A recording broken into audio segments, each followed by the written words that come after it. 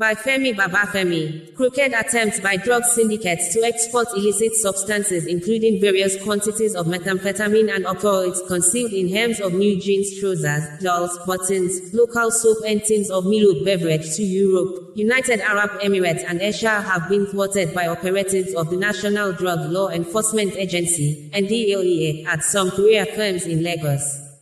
Some of the consignments intercepted by NDLEA operatives of the Directorate of Operations and General Investigation (DOGI) at courier houses in Lagos include tramadol 225 mg concealed in hems of new jeans trousers heading to Cyprus, shipments of cannabis sativa hidden in heads of dolls going to Dubai, UAE, sachets of tramadol 225 mg buried in tins of Milo beverage going to UAE and another set of same drug hidden in local soap also going to UAE, as well as a consignment of methamphetamine concealed in buttons